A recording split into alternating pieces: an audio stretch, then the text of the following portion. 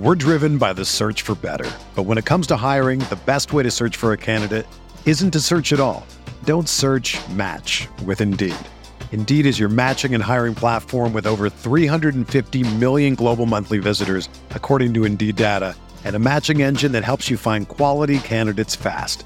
Ditch the busy work. Use Indeed for scheduling, screening, and messaging so you can connect with candidates faster. Leveraging over 140 million qualifications and preferences every day, Indeed's matching engine is constantly learning from your preferences, so the more you use Indeed, the better it gets. Join more than 3.5 million businesses worldwide that use Indeed to hire great talent fast. And listeners of this show will get a $75 sponsored job credit to get your jobs more visibility at Indeed.com/Blue Wire.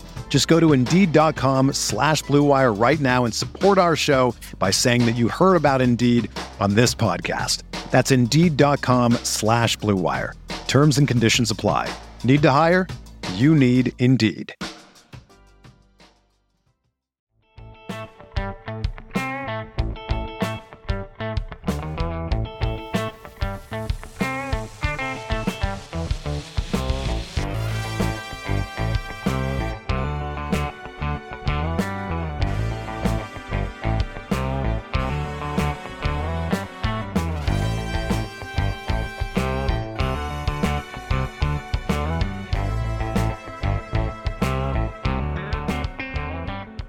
Welcome to the 50th episode of Home Visit with Tyler Siskey and Associates.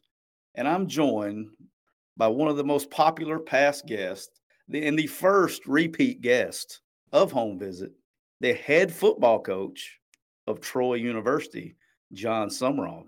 How we doing, my brother? I'm honored to be here and be 50th. I don't know.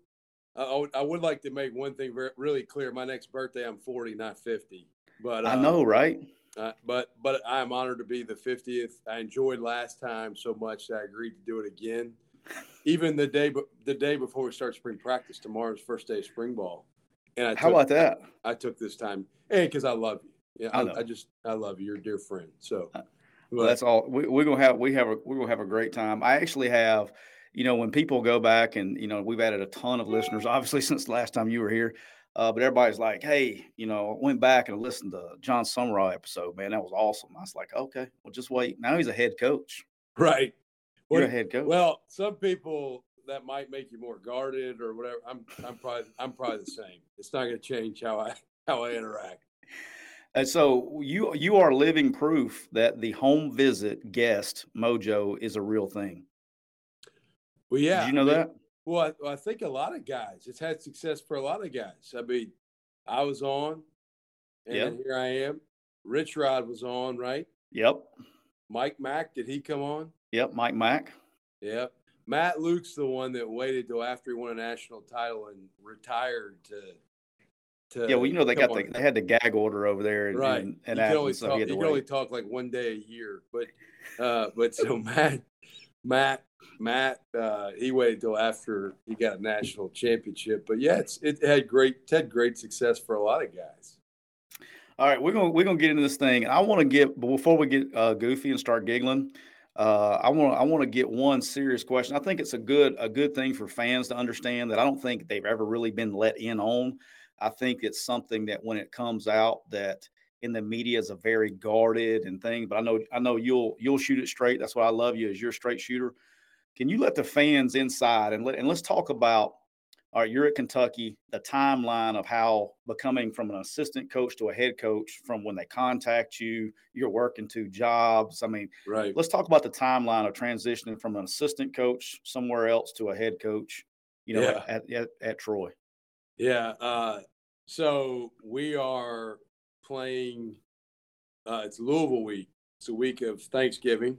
Yep. And the Troy job is open. And so there was that week, there was a little bit of contact of, hey, are you interested? Would you want to be a part of this interview process potentially? And so it was kind of like Troy filling me out, me filling Troy out, making sure it was right. And had one conversation that week. Not a real formal, it was formal enough, but it wasn't like it was a phone call, and it was having just a lengthy, a 50-minute conversation on could this be right, et cetera, for both sides. And at the end of that conversation, I just said, hey, look, I think that was a Wednesday night of Thanksgiving, late night phone call. And after that, it was, hey, we got a game to play. It's kind of a big deal. We play Louisville this Saturday night. So if you're okay, let's have a conversation on the other side of that game. And so we played Louisville that Saturday after Thanksgiving, won the game. Quite honestly, after the game, like the interview conversation the next day was not the first thing on my mind. The first thing on my mind in the locker room after beating Louisville was like, all right, where can I get a cigar and some bourbon? Which might have been around us somewhere near to the locker room. But we handled our business at Louisville, and then I proceeded to really have a fun Saturday night. We stayed up. I don't even know what time I went to bed. Like that was one of those nights. Like, all right, wherever I fall asleep, I fall asleep. It may be my leather chair, the couch, who knows? As long as it's inside. And so but I went to bed really late, and then Sunday morning, shook off the cobwebs. Sunday afternoon, had a Zoom with the administration here at Troy, the athletic administration, that was pretty comprehensive. And then just kind of after that, sort of was like, all right, I'm done. I'm going to recruit for Kentucky. And talked through a lot of different things about my vision and things like that. And I asked them a few questions about what their vision was and expectations and where they felt like things currently stood with the program. And then flew out to Macon, Georgia to go recruit, and recruited in Georgia Monday, Tuesday. Was in Alabama Tuesday night. Was with our head coach, Mark Stoops, at Kentucky Wednesday, in Birmingham, I believe. And then Thursday morning was the official interview that was like, I got called while I was out on the road recruiting, like, hey, did you bring a suit with you on the road? And I was like, yeah, just in case something came up. And so had a suit with me. Did you have a tie? Oh, yeah. Okay. Yeah. You're not a tie guy. I'm not a tie guy, but I had a tie. Okay. Yeah. What color was the tie? I think it was Cardinal. Oh, okay. Cardinal. That's cool. That's convenient. Yeah, I was prepared. Most of my wardrobe the last couple of years has been blue, but I had a Cardinal tie from my previous stint here when I was an assistant. But met with the search committee, the whole group, the big group. Now, where does that take place in Troy, or was it Montgomery, or where was it? That was in Montgomery, okay. and really, it was kind of ironic how convenient. Like, it wasn't for me getting way off of my travel plan to do it. It really fell right in the middle of my travel plan. It worked out perfectly. I was in between Birmingham and Tylertown, Mississippi. Yep. And that's, Montgomery's not a terrible place to have to go to do that. So worked out. Interviewed Thursday morning in front of the entire search committee.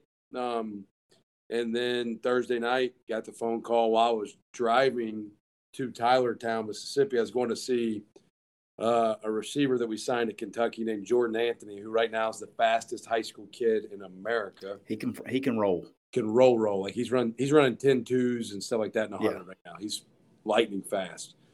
So Jordan was committed to us back in the summer last year at Kentucky. He was in my area because I had at Kentucky, Mississippi, Alabama, South Georgia, like the deep South. And Mark Stoops, who unbelievable mentor and friend to me, was obviously very aware and had spoken to the administration about me at Troy from Kentucky, about his experience around me and his thoughts and feelings on my preparedness and readiness to be a head coach. And so my talk with Mark was like, hey, even though I get the job, I'm going to go make sure Jordan Anthony, I go see him, we get him on the plane to come to Lexington, Kentucky for his visit this weekend. So I take the job Thursday night, I still drive after accepting the job as a head coach at Troy to Mississippi to make sure Jordan understands, like, hey, man, I love you. I'm going to be at your visit tomorrow, not today, because I've taken this job. So I saw him Friday morning. I drive back to Troy from Tylertown, which isn't a short drive. That's like 5 hours-ish. That's one of them things that doesn't look that far if you look at the map, but there's just no short way to get there. No, there's no I-65. No. Like, you're deer dodging at night. Yes. And so I actually you'll appreciate this. They called me and asked me to do like a little message to the Troy fans, basically saying, hey, Troy Trojan Nation, John Summerall here, new head football coach at Troy. Can't wait to see you soon type deal. And that whole video was narrated by one Lawrence Tynes. That's my man, LT. Yeah, which I've been waiting on LT. Everywhere I go to speak now, I've been waiting on LT to show up and introduce me. I thought he was going to introduce me everywhere I went, but it hasn't happened. But he'll do it, though. I do a video to release that I'm getting hired there in the mall in Hattiesburg. Okay. And then go see Jordan in Tylertown, drive back to Troy Friday morning, meet with the team Friday afternoon, do as much work as I can. Like, I stayed in my office till 1 a.m. that Friday night. Saturday morning, got on a plane to fly back to Lexington because we had 3 or 4 official visitors that weekend, and a couple of them were my area guys. We had a young man from South Georgia on a visit, a young man from South Mississippi, and Jordan Anthony on a visit. So I flew back Saturday, was with them Saturday during the day for their visit, just to make sure, because I'd been involved with these kids' recruitment for a while. And so spent time with them and their families a little bit Saturday. Sunday, packed a bag. Me and my family got back on a plane to fly back to Troy on Sunday. Did a Monday morning press conference. My family might have stayed till Tuesday or Wednesday. Then they flew back to Lexington. I was here for a couple weeks, just kind of getting my bearings straight on the roster and recruiting. One thing, the good and the bad that was set up here was I really didn't have a whole lot of open scholarships to sign new guys. Yeah. Which you would like to be able to add new players if you want to. But it also created a little bit calmer transition, so I wasn't like chasing my tail trying to. That's a good point. Yeah, good point. So what it really allowed me to do for the next couple of weeks, I had a ton of Zoom interviews with guys about joining the staff. I had probably 1,000 text messages. Like the first hour of getting the job, I had 700 friends. I was like, "This be friends." I had 770 something text messages within an hour, and I'm like, I didn't know I knew that many people. And so, but really, I anchored down here, in Troy for a couple weeks. Still was helping Kentucky recruit some. So like Jordan Anthony, the receiver, Jacoby Albert from Birmingham, from Fairfield, who's going to Kentucky. I helped recruit him still. And so I was still working for Kentucky, finishing the job at hand and recruiting there while getting to know our current roster and what we needed to do here to get things going in the right direction and getting familiar with the situation here. And then a couple of days after December sign day, I'm back on a plane, flew from Troy to Lexington, and then spent like the next 2 weeks doing bowl prep for the Iowa game. We played them in the Citrus Bowl on January 1st. Luckily, like defensively, it was the least involved I've been in with a game plan in a long time. I was like Brad White, who I worked with at Kentucky, and those guys. I was like, hey, y'all just tell me what calls we're running. Like, I know the adjustments kind of like I'd show up to the practice field and I'm like, I'm not sure if I've watched that play on tape yet. Like, so I was like, I wasn't sleeping. I landed on Saturday to fly back after the signing day in December. I land at like mid-afternoon, and that night we literally had a staff Christmas party and neighborhood Christmas party for a lot of our staff families and friends where Santa Claus has made an appearance every Okay. year for the last several years. So that's on his winter stops is the Kentucky staff Christmas party. Well, wherever I'm at now. Okay, I got you. Yeah, he just shows up where we are. Okay, but it's on the calendar, yeah. And so go land, Christmas party, practice the next day. We're in practice mode, and I'm like, it's the first time I've ever like taken my cell phone to the practice field and like looked at it after a drill. Like, did I miss any calls or like? Hey, let me ask you a question. So if you had like a coordinator that you were trying to get and you were right in the middle of inside, would you have answered the phone? I texted back. I'd have been like, hey, I'll call you after practice. But were you negotiating salaries in the middle of 7-on-7? No. Luckily, man, our staff, I feel great about our staff, and they were unbelievable in regards to, like, first off, I was really, really slow, like hiring the staff. It took me 3 weeks to hire the 2 coordinators. Yeah. And then I accepted the job on Thursday, December the 2nd. I didn't hire my 3rd new hire on the field until January the 4th officially, because I just wanted to be very detailed and methodical and thorough. You got one chance to get it right. Yeah. And so for me, it wasn't about like, nobody's going to give me extra credit for hiring the staff fast. So I took my time, had a lot of conversations to make sure people's interest was real and authentic and what they were about, and did my homework and talked to a lot of references on people if I had not worked with a couple of the guys that we hired. And but it went that part went good, but it was crazy. I mean, it was legitimately, we're at the bowl site in Orlando. We're going to practice in the morning. We're coming back. I'm coming right off the bus to go do Zoom interviews. Then I'd watch whatever I could of the practice tape. It was like just nonstop. Like, it didn't feel like a bowl game to me. It felt like I was like, it was like training camp. And so now I did usually find my way as soon as I got done with those obligations to the pool at the hotel, and usually grabbed an adult beverage or two to at least have a good time and watch my kids go down the slide at the hotel we're staying at or whatever. But then the game, quite honestly, the game was an amazing game. We beat Iowa 20-17. Great finish. DeAndre Square, who's one of my favorite kids I've ever coached in my life, playing on a really injured foot that happened in the 3rd quarter of the game, comes back in, catches a pick to close the game. It was like one of those just fairy tale endings of how do you movie stuff, man. I like for it to end like that. And so had a blast, got back on the plane, flew to Lexington, had a couple days, and then we're here full time. And so it was really fast. For a month, it was like I didn't sleep. It didn't feel like. I mean, to be honest with you. So, but it was good. And really, both sides, Troy and Kentucky, both administrations, administration here at Troy, Brent Jones and Dr. Hawkins, and then at Kentucky, Dr. Eli Capilouto and Mitch Barnhart and Mark Stoops, and both sides were ridiculously kind and generous to me and my family in regards to giving me the opportunity to finish it the right way at Kentucky, and while still doing this deal here. And no doubt. All right, so I got to check in.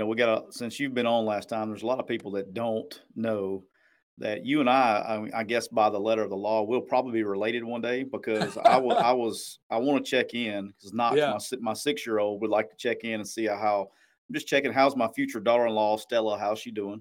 Yeah, Stella is it's an arranged marriage that we're going to have one day. I'm sure that Aaron and Jenny have already got that worked out. Stella is 5, will be 6 in June. The current thing at my house that drives me crazy, that somehow it gets started in kindergarten, 1st, 2nd grade, is so-and-so has a crush on me. And I'm like, no, they don't. No, they don't. And if they do, they can come to my house because you're in kindergarten or whatever. There's no such thing as a crush yet. And so, but Stella is a rock star. She's a sweetheart. She's kind of in our family, we've got 4 kids, and she's the 3rd, and she's the very dry sense of humor, That's my girl. She got an old soul, man. She got a little something about her, and she's not real interested in like whether you like what she says or not. She just gives it to you straight. That's like what I'm talking about. Like you can say like, Stella, I love you, and she's like, thanks. Stella Siskey has a good ring to it. You know what I mean? Let's see, we got it. Knox has got it. I just got to make sure Knox doesn't screw it up between now and 20, 25 years from now. Yeah, no doubt. But no, Stella is great. Stella was just at the she was our point of my spring break trip of going to Disney. She was the point of emphasis because in our family it's like a rite of passage. I grew up like summer vacation was like, hey, you get to go play baseball. You get 60 baseball games. And like that was summer vacation. Right. And you're like, all right. That's you get to go to the pool at the Holiday Inn while you're playing baseball. Yeah, in between baseball games. You can go jump in the hot tub at the Dewdrop Inn.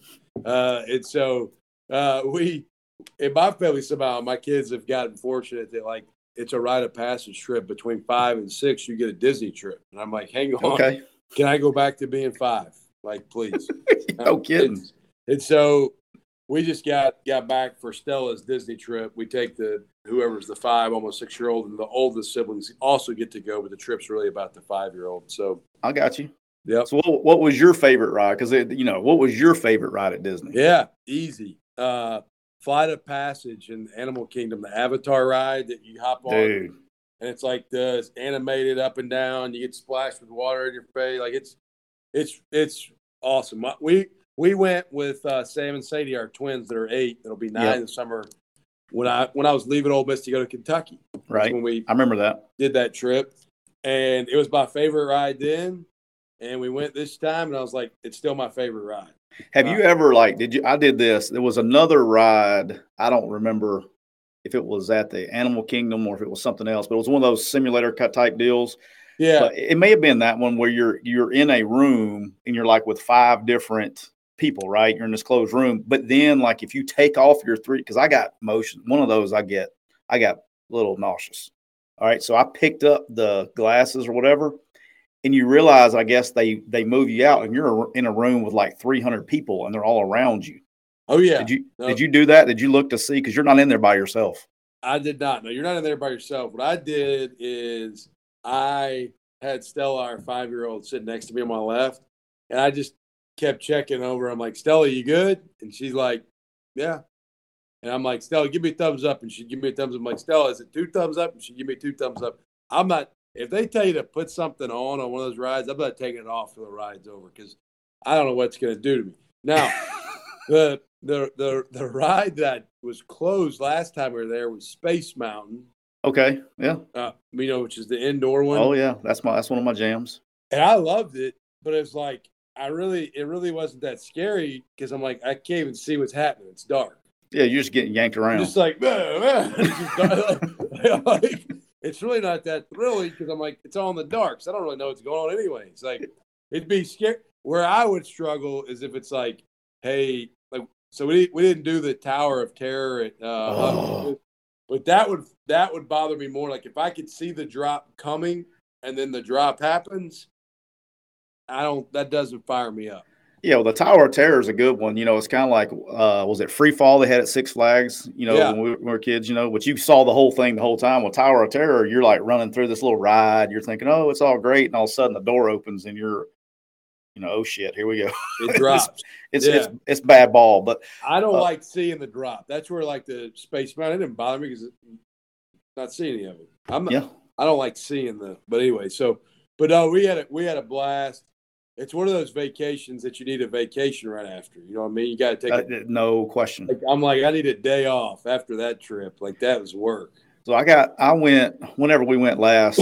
We stayed on property or whatever, and so you get this extra time in the park if you're staying on property. It's like we do the same thing. 10 to midnight or something, some late hours or whatever it is. They used to do the late hours, but you also get park entry early too. Well, yeah, I missed that. I missed that notification. Now, mine was park entry later, so I don't know what Aaron signed us up for, but I just know that we would go with the kids during the day, and then I had to take Jackson and Brock back because they're older. At nighttime, I was putting in like 30,000 steps on my old fit. Oh yeah, no, you'll get your steps in. we had some sort of deal. We were early park entry because we stayed on property. And so last time we stayed at the Grand Floridian, and this time we stayed at the Polynesian. Okay. Which both of them were cool.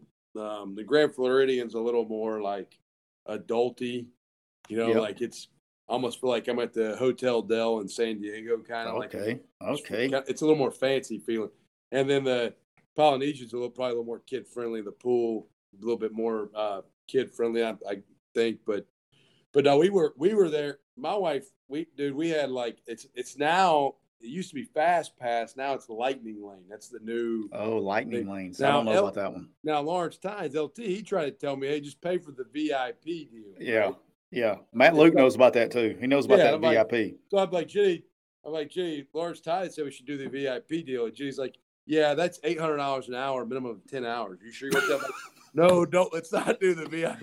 You hadn't had that head coach check hit enough yet to drop that yet? I'm the head coach at Troy, not at Alabama. like I'm the head coach at Troy in Alabama, but not at Alabama. And so I'm like, no, we're not spending 8 G's to not stand in line at the Magic Kingdom. No, that's like I could go buy a side by side or a golf cart or a ATV or jugs machine. Yeah, 10 jugs machines. I mean, golly, we're talking about 8 G's for a day at a Disney park. Get out of here. So we did the Lightning Lane and we did the early park entry. So my wife had it itineraried out. We were on this ride at this time. It was I just follow the leader. Like tell me where to go. Yeah. And I think zero about it. I just go enjoy the deal. I keep my complaints to a minimum because my investment, other than paying to go, the planning part, I did very little at best. And so I'm just there for for ride. Just show up. Yeah. Just tell me where I need to be, what time I'll be there. Feed me, put me on the ride. I'm good. All right. We got some fun stuff coming. Ready? Yeah. What's up? It's March Madness. So we got a little basketball going. I know you're a big basketball fan. Yeah, I like basketball. Yeah. Yeah. All right. So I know you know this. So St. Peter's beat Big Blue Nation. Yeah, we're going to have a lot of Kentucky people listen to this one. So St. Peter's, you've heard that before? You've heard that last couple days?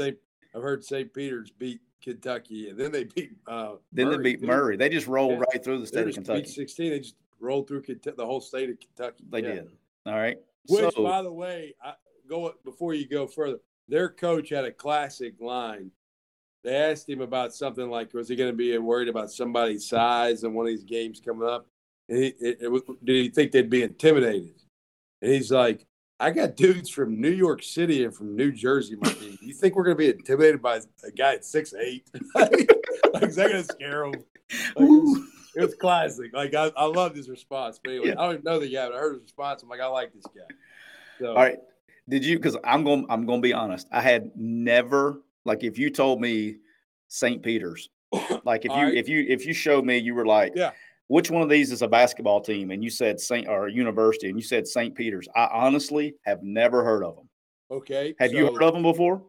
No, except for there. So I've been to St. Peter's Prep, which is in Jersey City, New Jersey. Okay, so that's question number one. Do you know where St. Peter's is located? Jersey City. And that's because you went to St. Peter's Prep to recruit. Yeah. So that's never cheating. heard of it. I didn't know that. Never heard of it. I went there, me and Brad White, the spring of 2019. So Brad's from the Northeast. I'm from the South. And when Brad's taking me to go recruit the Northeast, I'm having a blast, dude. It's just your home away from home, right? Yeah, it's a concrete jungle. I've never, some of these places. And we're literally going to St. Peter's Prep. And I'm like, you can look across the river and there's New York City. Yeah. And I'm like, people actually play football here? Like, I figured this is just like where people worked. Yeah, right. And we go to St. Peter's Prep, the high school, and Jared Parker, who's a good friend of mine that was a teammate of mine in Kentucky. He's now the tight ends coach at Notre Dame. But at the time, Jared was at Penn State. And Jared had that area recruiting. We walk up to the school. Jared's at the workout. we go watch. I'm there to go watch a linebacker. There's a really good player that I believe he ended up going to Ohio State. But the only reason I even thought about it was while we were there, I heard about they had a little small college there also named St. Peter's. Gotcha. Other than that, never would have heard of it in a million years. Because I went to St. Peter's Prep, I heard about St. Peter's, the college there. All right. Do you know what their mascot name is? Yeah, well, yeah, everybody does. Now you do, right? Peacocks. Is that not the coolest thing ever? That's pretty cool. Yeah. No, they're the Peacocks. Yeah. And I love that. Like, they need to get some uniforms that look like the peacock feathers. That would be the feathers. Yeah, no doubt. That'd be great. Yeah, that would also probably give your eyes like a lot of pain if you watched the game. Yeah, but you would remember them though. It's like some of these basketball courts now that have all these crazy designs. Like how nuts could you go with the basketball court with the peacocks? Oh, the peacock. Yeah, you could do the whole over the top. They're probably after this trip they go to the Final Four, they win it all, they should be able to do it now. They should get it done. I did see a fun fact, and we'll talk about it later, but I saw a fun fact where so far, just since this past week, they've had over $71 million in free advertising for the university in the last 3 days. It's insane. That's crazy. I bet it will be interesting to track too. Is what happens with their applications and all that? Because I mean, they're getting so much more exposure than they've ever had. That's awesome. All right, so here are the last two questions. St. Peter's. Can you name what conference they're in? It's either like. It's not the MEAC, but it's like the MAAC. I'm so I was about to say the F word. And my mom's listening. She loves you. So I know she's going to be paying attention. She wears me out about my language. Is it the Mid-American Atlantic Conference? It's the Metro Atlantic Athletic Conference. Got it, yeah. But you got the letters right. I'm impressed because I had no idea. I knew it was the MAAC. Well, so I actually look at this stuff like when I'm not going to act like I knew it before going to the Kentucky game. I didn't. Okay. But after they beat Kentucky, I'm like, I got to find out about these dudes. I did already know the Jersey City part. Okay. I did not know their conference. I can't claim that. But yeah, they're the MAAC. I think they're getting ready to get an invitation to the Big East after this tournament. So they're getting ready to upgrade the recruiting budget as well. Yeah, Conference Realignment is going to treat them well after they win the national title. They're either going to have to update their NIL budget or their under the table NIL budget. One of the two if they go to the Big East. One or the other. Well, and how can you not pull for them though at this point? I mean, yeah, you got to pull for them. Like, you got to. Teams like that, you got to. All right, and last bonus question. Can you name one other team, just one other team from the Metro Atlantic Athletic Conference? I had to look it up too. Probably not. Monmouth is not in there. They are. Boom, Monmouth. Look at you. Yeah. Dude, I'm so impressed. Monmouth. Yeah. So all right, I'd heard of Iona because that's where Patino coaches. Yeah. So that's in that league. Yeah. We got like Niagara. Like when I started looking at the league, I recognized teams that have been in the tournament before. Yeah, you know the league, yeah. Like is it Quinnipiac or whatever that is? They're in there. So yeah. That's good, man. I'm really impressed. Monmouth, yeah. Monmouth has had, their FCS non-scholarship football is Monmouth, or maybe it's need-based financial aid model. And they've had some good teams. They've had some decent, some quality, 1AA non-scholarship football teams because I'm such a football junkie that I can tell you plays every level. All right, here we go. What's the best part now that you're a first-time head coach, been a head coach for like 3 or 4 months now? Yeah. All right. I'm very well seasoned. You're a seasoned vet. Yeah. What's the best part about being a head coach? Is it getting the best parking spot or is it ending the staff meeting whenever the hell you want to? Definitely the second part. The parking spot doesn't really matter to me. I don't really care. Like if we have a guy score 5 touchdowns against somebody, I'm going to let him park in my spot if he wants. I don't care. I don't know if that's illegal or not. I have to get that cleared through compliance. Yeah, check with compliance first. Yeah, I'll call compliance before I do that. But the parking spot doesn't really concern me. Being able to set – I think the two things when you're a head coach, you get to set the culture and the calendar. So you get to decide, like, hey, guys, you don't – like we came back in the office yesterday after spring break because we needed to kind of get reorganized Sunday night. And so I said, hey, guys, like, don't eat dinner here. Don't guard your desk at this office tonight. If you do, I'm going to lose my mind. It's not okay. Like, go eat dinner with your family. Like, it's spring practice. And so like, definitely getting to set the calendar. I'm not really into like crazy long staff meetings. I mean, I think you got to meet. Yeah. I think you got to meet and have battle rhythms. Like, so like we're going to meet every Monday on academics. So we're going to meet, like, I got to have that routine. But like, I'm not really in there just to hear myself talk. You know what I mean? Hey, how many staff meetings have you and I been in together where you just kind of we were in that circular table? Oh yeah. At Ole Miss. Yeah. At Ole Miss. And we'd be looking at each other like, oh. And it was never the staff meetings. Matt did great. We were in and out. It was always like the extracurriculars. They went like, we'd be in there reading about, little Johnny's math test and what he's got this week. Like, dude, I was wanting to just go. I mean, I was just like, oh my gosh. Like there was literally 50,000 things I'd rather be doing. Yeah. Well, for me, that was my first, I GA'd at Kentucky, but that was my first SEC job. And so I walk in when I first got hired, and I had come there from Troy, where I had been an assistant. And I walk in, and I'm like, what are all these people doing here? A lot of people. Like, why is there 80 people in this room? Like, what do all you people do? Like, I thought you could only have 10 football coaches. How many people did you see that when you first went in there that you had no idea who they were? Like 98% of the people in the room had no idea. I knew like the defensive staff and a couple of the offensive assistants. That was about it. Like after that, I was like, the periphery of that room, I was like, whoa. It used to not be like that. And then just like when we got here the first time when I came with you, there wasn't, and that was my first SEC job. And so we came in and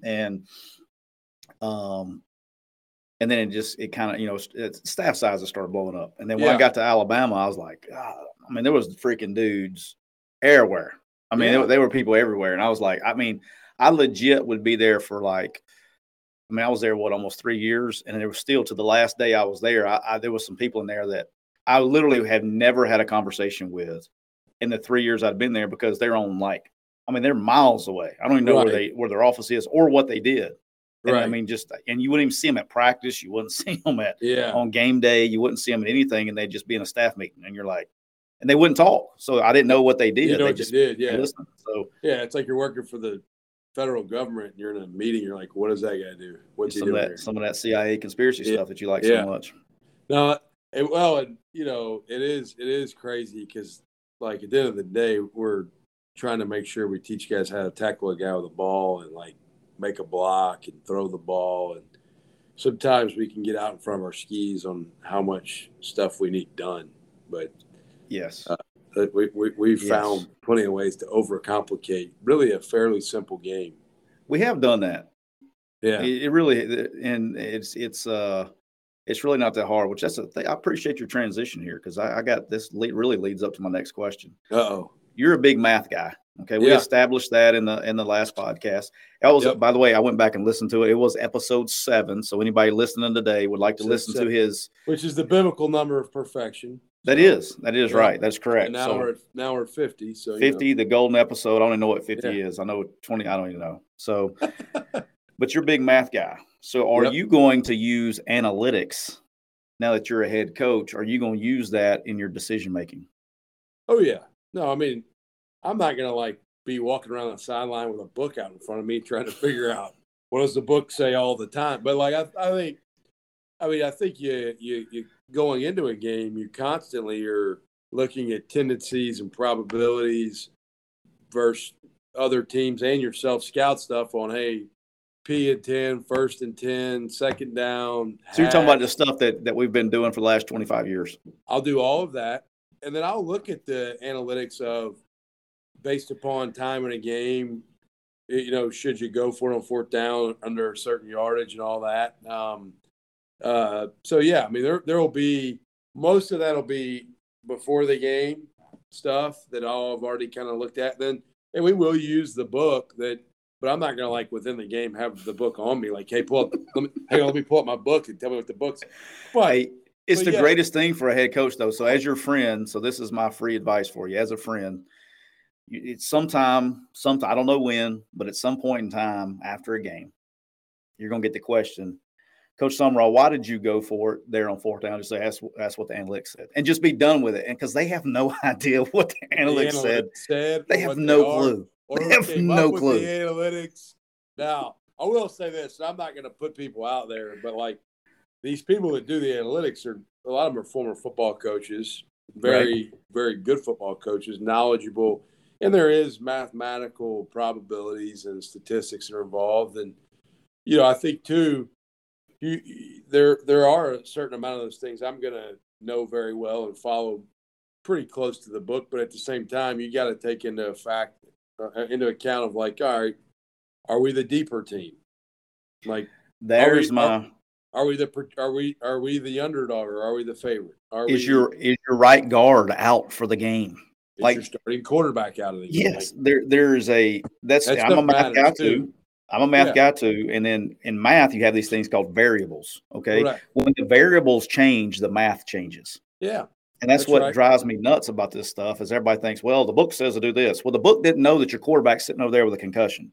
Right. And the book didn't know that it was going to be like 8 degrees with driving rain or whatever. Yeah. So you do have to take into account some of those things that are maybe a little bit different and unique. But yeah, within reason, I'm going to know what the analytics say. And I've already actually myself, Caleb Ross, who is our director of football operations in high school. He'll be all over that. Former Alabama high school coach.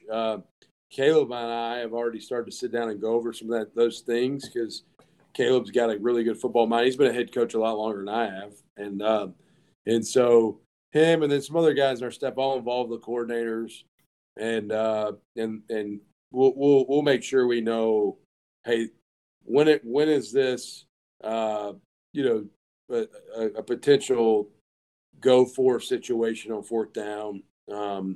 It's interesting, the term like 4 down, like it's really a defensive term. So it is interesting you brought this analytics thing up because it's something now that I'm a head coach I've thought about is it's 3rd down.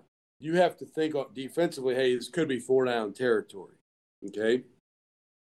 As a defensive head coach, though, I'm not going to tell the offensive coordinator on our staff, hey, it's 4 down territory for you here. Well, if it's 3rd and 4 and it becomes 4th and 1, it might be. But if it's 3rd and 4 and it stays 4th and 4, it might not be. So there might be a situation where I say, like, hey, get half of it or do whatever, and then I'll make the decision. But I'll tell him to help him understand his play call because it may not be 4 down territory. What if we take a sack? We're not going for it on 4th and 11. And so, hey, that reminded me. I got to tell you, I've thought about a lot of that stuff. I got to tell you something funny. You just literally made me just flashback. I've never told this story before. All right, so I'm a young coach.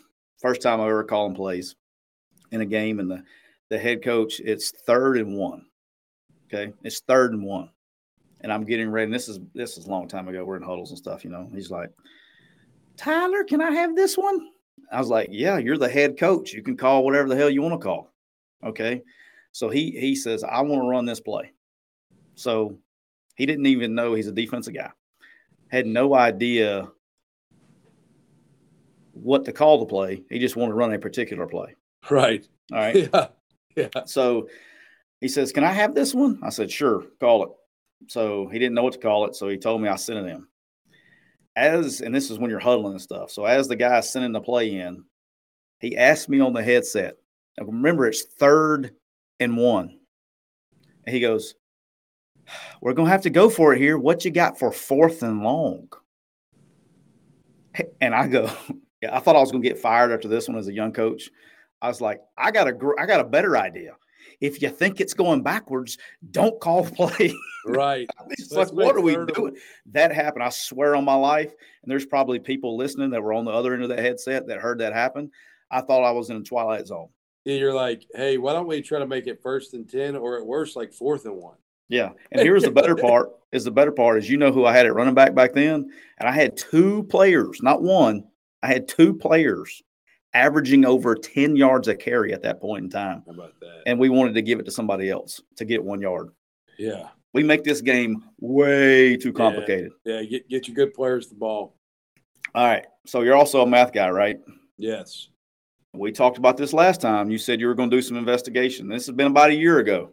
Uh-oh. I'm going to have to rack my brain here because I'm not going to lie. I've got some mental deficiencies at times. And I do too, but that's why we make a great team because usually I can remember and you can remember and we vice versa. It's almost been 2 years ago. We talked during COVID. No, cuz. Yeah, promise. The podcast is only a year old. It's episode 50 once a week. There you go. I told you I got mental issues. All right, keep going. All right. Have you purchased any crypto in the past year? None. You didn't do it? No. I don't know how to do it. I'll get with you. You need to get some Bitcoin right now. Is Bitcoin still going up? How much? No, it's down, but it's going to go back up. Bitcoin, load it up. My struggle is I'd rather buy like land or something I can go do something on. Crypto. Just sprinkle with it. You got plenty of money now. Just sprinkle a little bit on it. You just take that money that you were going to spend for just take that money you're going to spend on the VIP Troy in Alabama, not Alabama, right? Hey, take that money that you were going to spend on the VIP experience and buy you some crypto. I wasn't going to spend the money on the VIP experience, but I will. I'll give you the number to my financial guy. Y'all can work through what crypto is and all that. I just, it is interesting to me. I don't see you're playing, and because we got a lot of new people listening. Okay, so I want to make sure all the fans know he's playing a little coy right here, but you're very experienced in understanding the financial workings of the stock market and financial planning because that's what you do. I got a finance degree. There you go. Make sure they know that because you're like, I don't know what crypto. You know exactly what it is. See, a lot of the fans don't know that. I'm not like no. Don't get me wrong. I'm not a practicing financial advisor, but like I know enough to be dangerous. You know what I mean? Like I'm not actually like I don't need to be managing anybody's money professionally, but I can have a legitimate conversation about stuff. I'm looking it up right now. Crypto's still very foreign to me. It's still, I deal in things I can see most of the time. You know what I mean?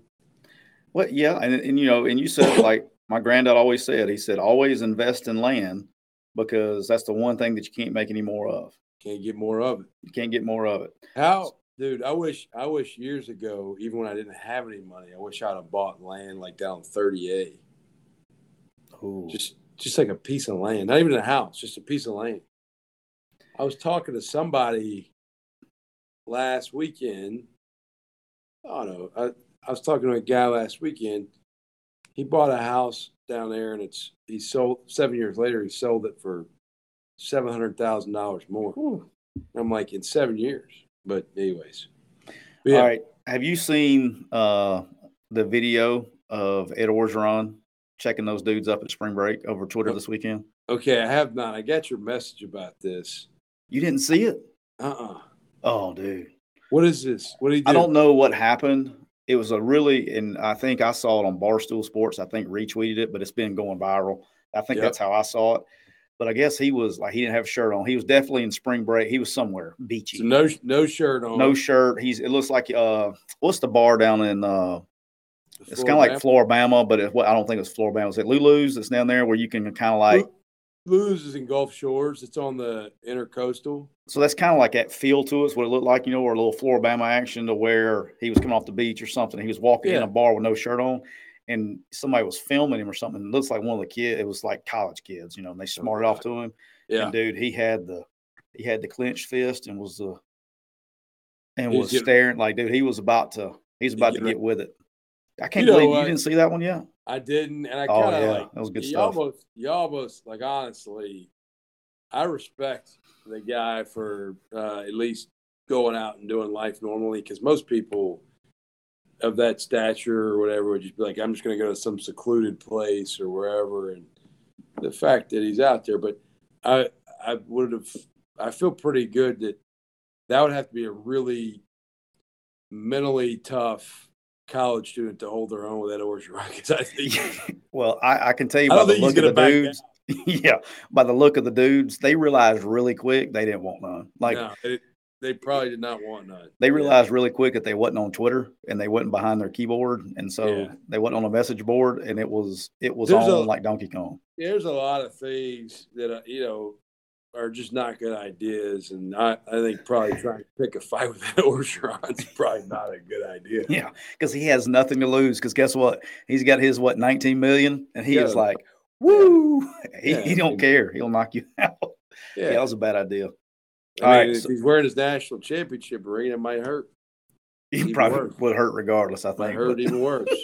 Yeah. All right. Hey, how about this? I didn't even tell you about this, but this made my day. I'm going to see if you're going to be here. I'm very curious. This came on my email today, literally right before we got on here. Did you know that on April the 2nd at Talladega Superspeedway, they are having a fundraiser for the Boys and Girls Club of Central Alabama, and for $50, you can take your car for 2 laps around Talladega Superspeedway. How about that? I unfortunately will not be there. That's pretty cool. We have spring practice that day, so you're not going to skip spring practice for that? I'm not going to skip spring practice, and I don't have my lights went off. I saw that. You got those high dollar lights. I remember that. Yep.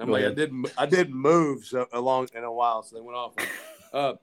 No, I'll be at spring practice. That's a really cool fundraiser and a great opportunity. How many of our kinfolk are going to be running laps around Talladega Superspeedway? Dude, I got all kinds of cousins that are going to be there, wowing out. They're going to be shirtless and probably starting to fight with other people. Every year, dude. Every year when you go to the race, there's you can cross the track on turn 3. You go to the infield. Yep. Every year, it never fails. Every year, some drunk ass from the infield, instead of going across the track, he's going to hook a left and start trying to go around turn 3 and 4, taking off. Right. Not a good idea. Maybe one of the best bowl experiences I've ever had. After the 2019 season, we were playing Virginia Tech in the Belk Bowl in Charlotte. I know you told me about that. And we got to get in the car with a professional driver and go top speed around the Charlotte Motor Speedway. Were you scared shitless? No, it was cool. Did he put you up next to the wall? Yeah, I was next to the wall. Yeah, because I had a professional driver in the driver's seat, and I was in the right hand. Well, I know that, but I'm saying, did he ride up against the wall, like trying to scare you? No. They wrote it. Like, it was like, dude, it was freaking rad. Like, I was sitting there, I'm like I was like, can I just go again? Like, that was pretty cool. Like, could you do that? You think you could be a NASCAR driver? No, heck no.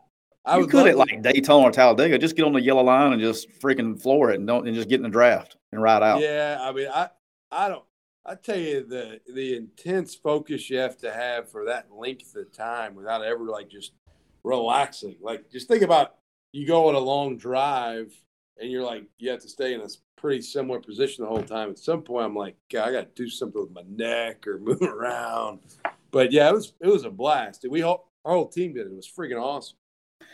All right, before we go, I got a couple things before we get you out of here. I got to bring this up because we have a ton of people here in Oxford that listen. Okay. And your first game as a head coach is going to be in Oxford, Mississippi. That's right. How about that? Yeah, it's exciting opportunity that, I would have been okay if they'd have let us like warm up with a high school JV team first and then go. But no, it's a great opportunity, man. Those guys, obviously, SEC program, fantastic environment. You can feel free to leave bulletin board material here if you would like to. Not going to do it. We have not had our first spring practice. So. You don't want to talk shit before you even had your first spring practice yet? I'm pretty sure I'm not comfortable with doing that yet. Hey, if you ever decide to talk shit can you come on here and talk shit? I will. Can this be the place? It'll be after we win like a lot of games. I got a lot of work to do before I start just doing any of that. But we got it's going to be a great opportunity. They're dang good, man. They got players.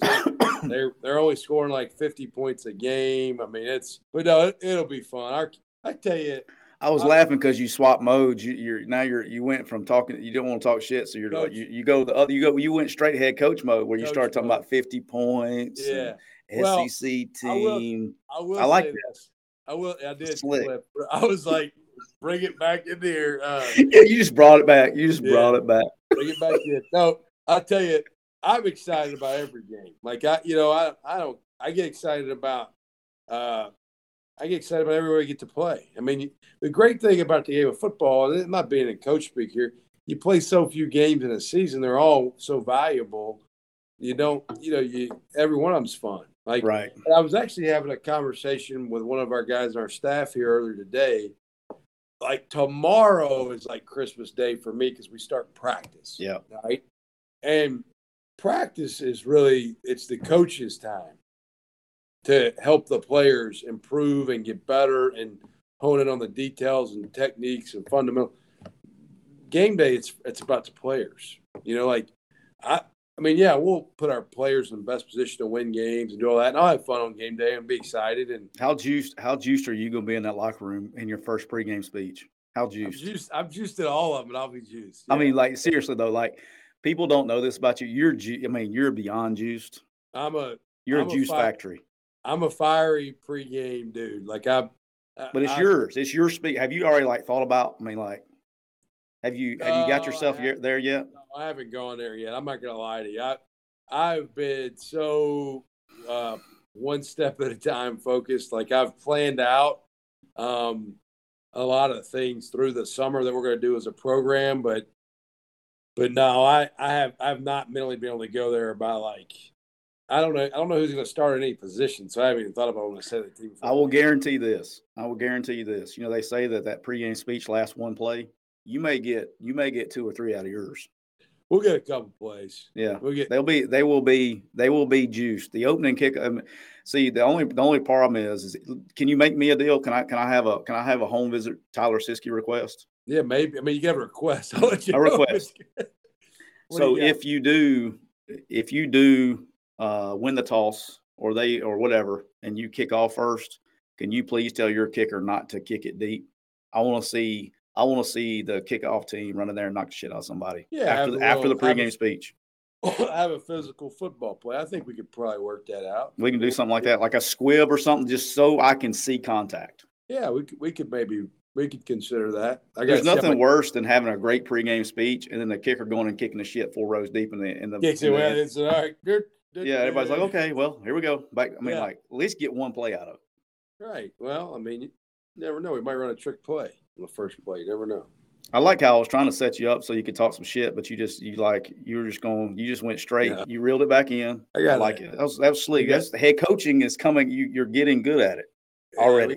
We got to start winning some games first. All right. I want to talk about. I love whoever came up with it in your creative team. And if as you're listening, y'all really need to go to Troy's football Twitter and look at you're doing what they call, that's how you're introducing your staff to the fans and everybody. You're doing a thing called Campus Ride, and you're in a golf cart and you go around and you basically have a conversation with your coaches. Yeah. And that is an awesome, it's a fun deal. But I do have a question. Who's following you in the green gator behind you? Because it's like they bob and weave and they get in. It's like the Secret Service following you around. Is that your security detail or what we got? No, it is a great way to introduce the staff. I can assure you it was not my idea. My mind's been on football, etc. It was really it's Adam Prendergast, who is our sports information director. He's the driver, and then Caleb Gray, who works with Adam, is a really good young creative mind. And he's the creative mind doing all this, and so I'm impressed. He's got the I don't know what they got going on. They're driving a Gator. The Gator is freaking, it rolls. Like that thing's strong. I know. Yeah, it's a pretty cool. You got one? Has Miss Judy not told on me about my Gator story yet? Oh yeah. You talking which one? You talking about? I've heard a couple of stories. I've heard about I think the most infamous story about you here is the baseball game or something as well. One I've heard. Well, the other one is not as well known because we kind of swept it on the rug. So I can tell it. I don't care. I guess statute of limitations. You had a Gator when you were in college here? No, so Brock Nutter and Lawrence Tynes lived together. Yep. All right. So we were in, I don't remember who we were playing. We had a playoff game. And back then we were FCS at the time. Correct. And the playoff games were at 1:00. All right. Every one of them. And so we played. And then Brock and LT were having a party at the house afterwards. And so we'd gone over there and had a good time, probably, overindulged. And somehow or another in the conversation, so they lived, there used to be where the arena is now. Okay. Yeah. There's a golf course right there, right around the practice field. There still is like an efficiency golf setup, like where the golf team practices here. Okay. Well, there was it was one of those like 9-hole courses that has two boxes. Yeah. And it was right on campus. Yeah. And so Brock and LT lived on the back side of the golf course where the sorority houses and stuff were, or they used to be. Yep. They had one of the university houses. The university used to own a house right there on the corner, and as part of their scholarship, somehow, I don't know how, the starting quarterback and LT got to get in that house. I still haven't figured that out, but anyway. It was NIL before. It was NIL before NIL, right? Statute of limitations. We're good. All right. So we go over there, and then somehow or another in the topic of conversation, Brock tells us that his mailbox key that we used to have the mailboxes at the on the campus fit and worked on the Gator. So we late at night walked across the golf course to the football facility and stole Tony's Gator. Oh gosh, Tony Ferrante. Yes. Tony is just retired. I know. That makes me feel real old because it was like his second year when I was playing there. It was like his second year ever working. Yeah, so Tony's been an amazing. He's a stud, man. He's one of my favorite equipment guys of all time. Him and Ken Crane. Worker. He's a worker. So we stole the Gator, and it was I can't remember for reasons. I can't remember exactly who all was in it. I just know I was in the back. I remember Blake Carruthers, who was my roommate, was in there with me. He played center. So him and I were in the back, like in the carry part. And, I think it was Brock and LT in the front. I think LT has denied this since then. I think because he had a pro career to worry about, but I think I need to get him on here to get him to tell a story. But we drove it to the front porch. Wow. From the facility. Wow. And parked it right in the front. There you go. And that's what we showed up in. That's a good Saturday night in Troy, Alabama, man. And then, but the problem was we had to get it back. There was in line the problem, and maybe I don't want to get anybody in trouble because I don't know if anybody's still working for the police. We had some back then, but this was before social media and all that stuff. Oh yeah, of course. So we were able to. Thank goodness. Yeah, the Troy Police Department are studs. I'll just say it like that. They are. The Troy Police Department are very good people, and they take care of people. We found a way to get that bad boy back to the facility, but we did get in trouble, and had to Shaughnessy had to run us. So on Monday morning. So that was before social media though. Now you'd probably be on the headlines of CNN getting in trouble. Sorry, my lights went out again. You got that's what you get for having motion sensor lights. Hold on a second. I don't know. Does it clap on lights? Clap on. Does it respond? Noise? I'm like trying to figure out. All right, I got a quick question for you. This is a request from a Trojan alum. Can we get Miss Judy in a golf cart ride with Coach? I will do my best. I will ask her. I'm not sure if she's going to want it posted on social media, but I will get it filmed and send it directly to you if she does not. But Miss Judy's the queen bee around here. She gets, she's in charge. So she was there. Judy Morgan has been there since, well before I was there. Okay. Yeah. And she's still there. And she is like the team mother. And she's a team mother. She's unbelievable, man. She makes our players brownies for their birthday. Like, still, like to this day, is at every event, every sporting event. Like, I go to Pensacola for the Sun Belt basketball tournament because our men's and women's team both had good years and they're both playing deep in the Sun Belt tournament. And Judy's at all those games. And she's all in with Troy, and with our players, she is like the team mom. We actually have an event coming this weekend with our current players' families, and she's been on top of that and the alumni event we're having in a couple weeks. She's really, really good and loves this place, but I don't know that I can convince her, but I'll try. Yeah, you got to convince her. She'd probably end up asking me a bunch of questions. And yeah, well, I don't need that recorded. I mean, it was just, I came back, I don't know, it was a few weeks ago, whenever it was. I came to visit with union staff a few weeks ago, and, I walk in the door, I see her, and it was like I never left. Yeah. And I hadn't, I mean, it's we're going on 20-something years now, cuz. Yeah. You know what I mean? And she was she told me stories I forgot about me. She probably told you some stories that I kind of had. A couple stories on you, yeah. But she's just, and the thing about it is, it's not, I wasn't somebody special. If that's what I guess the point I'm trying to make. I was just another player. Right. And she loves everybody, remembers everybody, knows everybody's story. She gets to know people. And it's just she's just such a special person. And I'm excited she's still there with you. And it just made me feel at home. Like when I came in, it made me feel so much at home when I saw her. It was a good feeling. Well, that's her heart. She is so kind to everybody in our program. She's like the team mom, and so she's great. She's always been awesome to me and my family and our players. I mean, this whole program. She knows. She could tell you. I think she could probably tell you dang near every player that's ever played here. I guarantee she's like, there will be guys stop by that played like. She'll tell me, hey, John, this guy stopped by. He played here in 1991. This is what he does now. Like, she just knows everybody. She's very tight end, very loving, very supportive. But I'll ask her if she wants to do a video golf cart ride. We'll see what her response is. That would be very popular amongst the former players. Yeah, I can promise you that. It would be. All right, so we can't talk before we close this thing out, man. You've been gracious with your time, especially the day before spring ball. If you didn't love me so much, you wouldn't be doing it. I love you. Hey, look, I got plenty. I'm working. I ain't going nowhere. All right. So we can't talk about Troy without talking about Coach Larry Blakeney. And I'll tell a little bit. So, when he didn't ever owe me anything. Okay. I transferred from Auburn and he was the head coach, and, he came in, gave me an opportunity.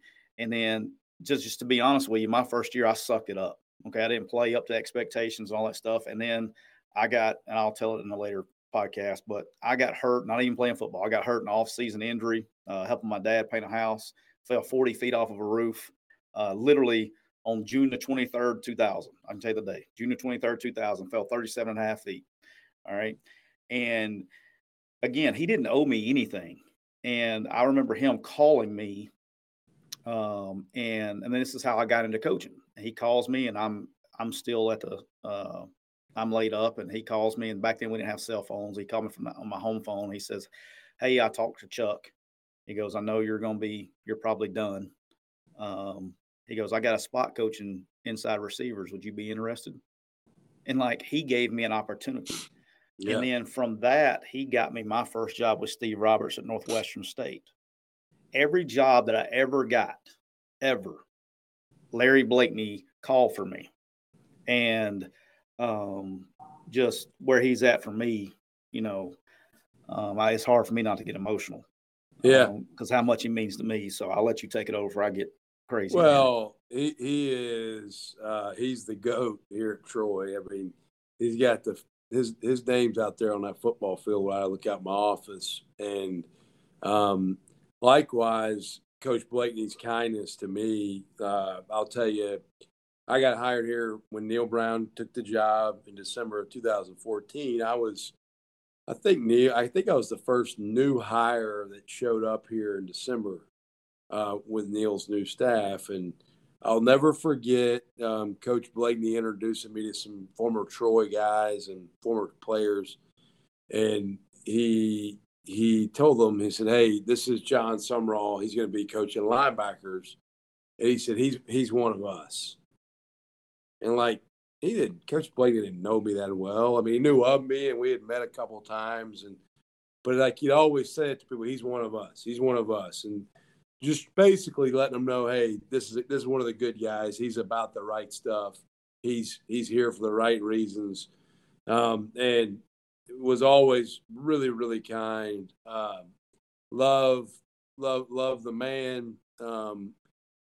Obviously, a ridiculously good football coach with the success he had, overseeing the transition here at Troy from FCS to FBS and all those things that happened under his time as head coach here. And but ridiculously good human, great football coach. I think probably cared about his players, staff, the people around the program as much as anybody out there.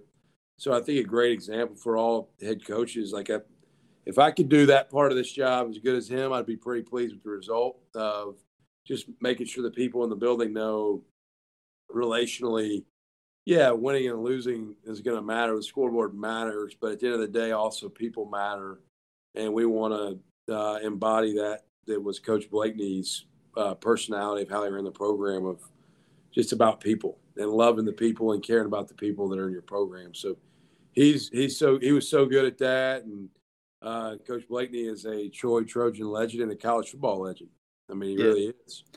And that's what, it's hard. There's a few that's been instrumental in my career, in my life, but it's hard for me to talk about him without getting emotional, because of how much that he's meant to me. And he probably, and as much as, and he probably doesn't even know how much he actually means to me and in my career, and how instrumental he has been in everything I've done. I G'd there, played for him, G'd for him.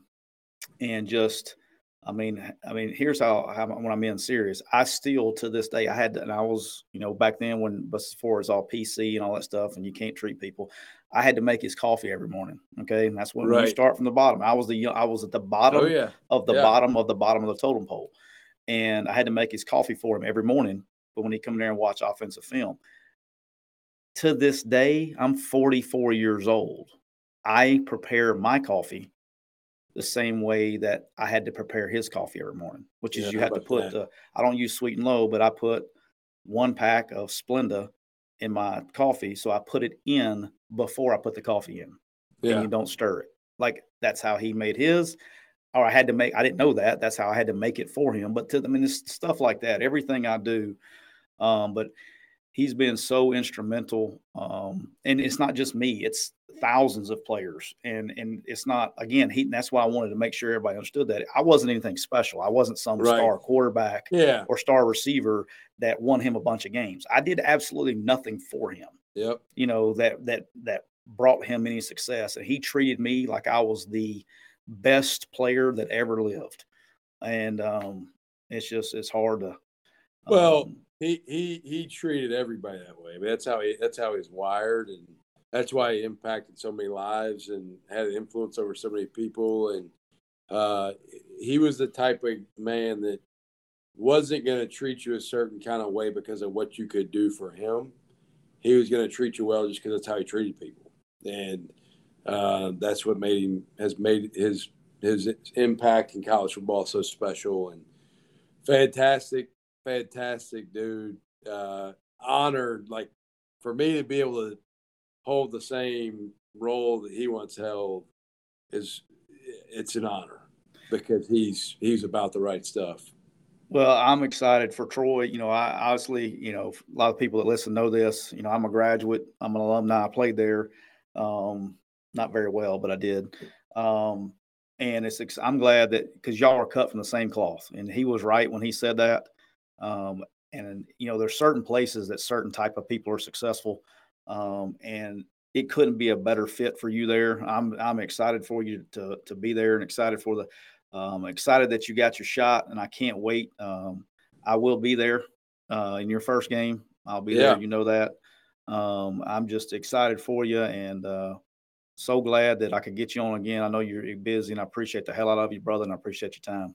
Dude, I appreciate you. Always got love for you and your family, and grateful for everything that you've meant to us, and glad to be able to be episode 7 and now episode 50. So that's right, man. Anything y'all ever need, I'm a phone call away. You bet, brother. Appreciate you. All right. Appreciate you.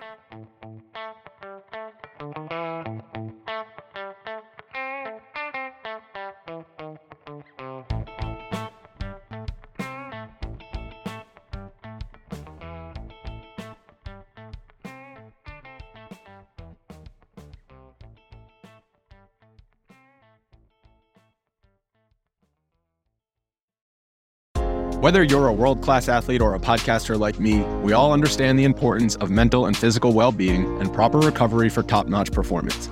That's why I'm excited that Unified Healing is sponsoring podcasts on the Blue Wire Network.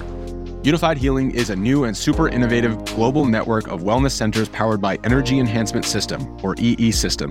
If you haven't heard of the EE System yet, then you'll want to listen up. This technology promotes wellness, deep relaxation, purification, and rejuvenation. Wherever you are across the globe, access to a center is easy and affordable. Interested in experiencing the EE System technology for yourself? Go to unifiedhealing.com/bluewire to learn more and find a center near you. That's unified, UNIFYD, healing.com/bluewire. No material or testimonials on the Unified Healing website are intended to be viewed as medical advice or a substitute for professional medical advice, diagnosis, or treatment. Always seek the advice of your physician or other qualified healthcare provider with any questions you may have regarding a medical condition or treatment and before undertaking a new healthcare regimen, including EE System.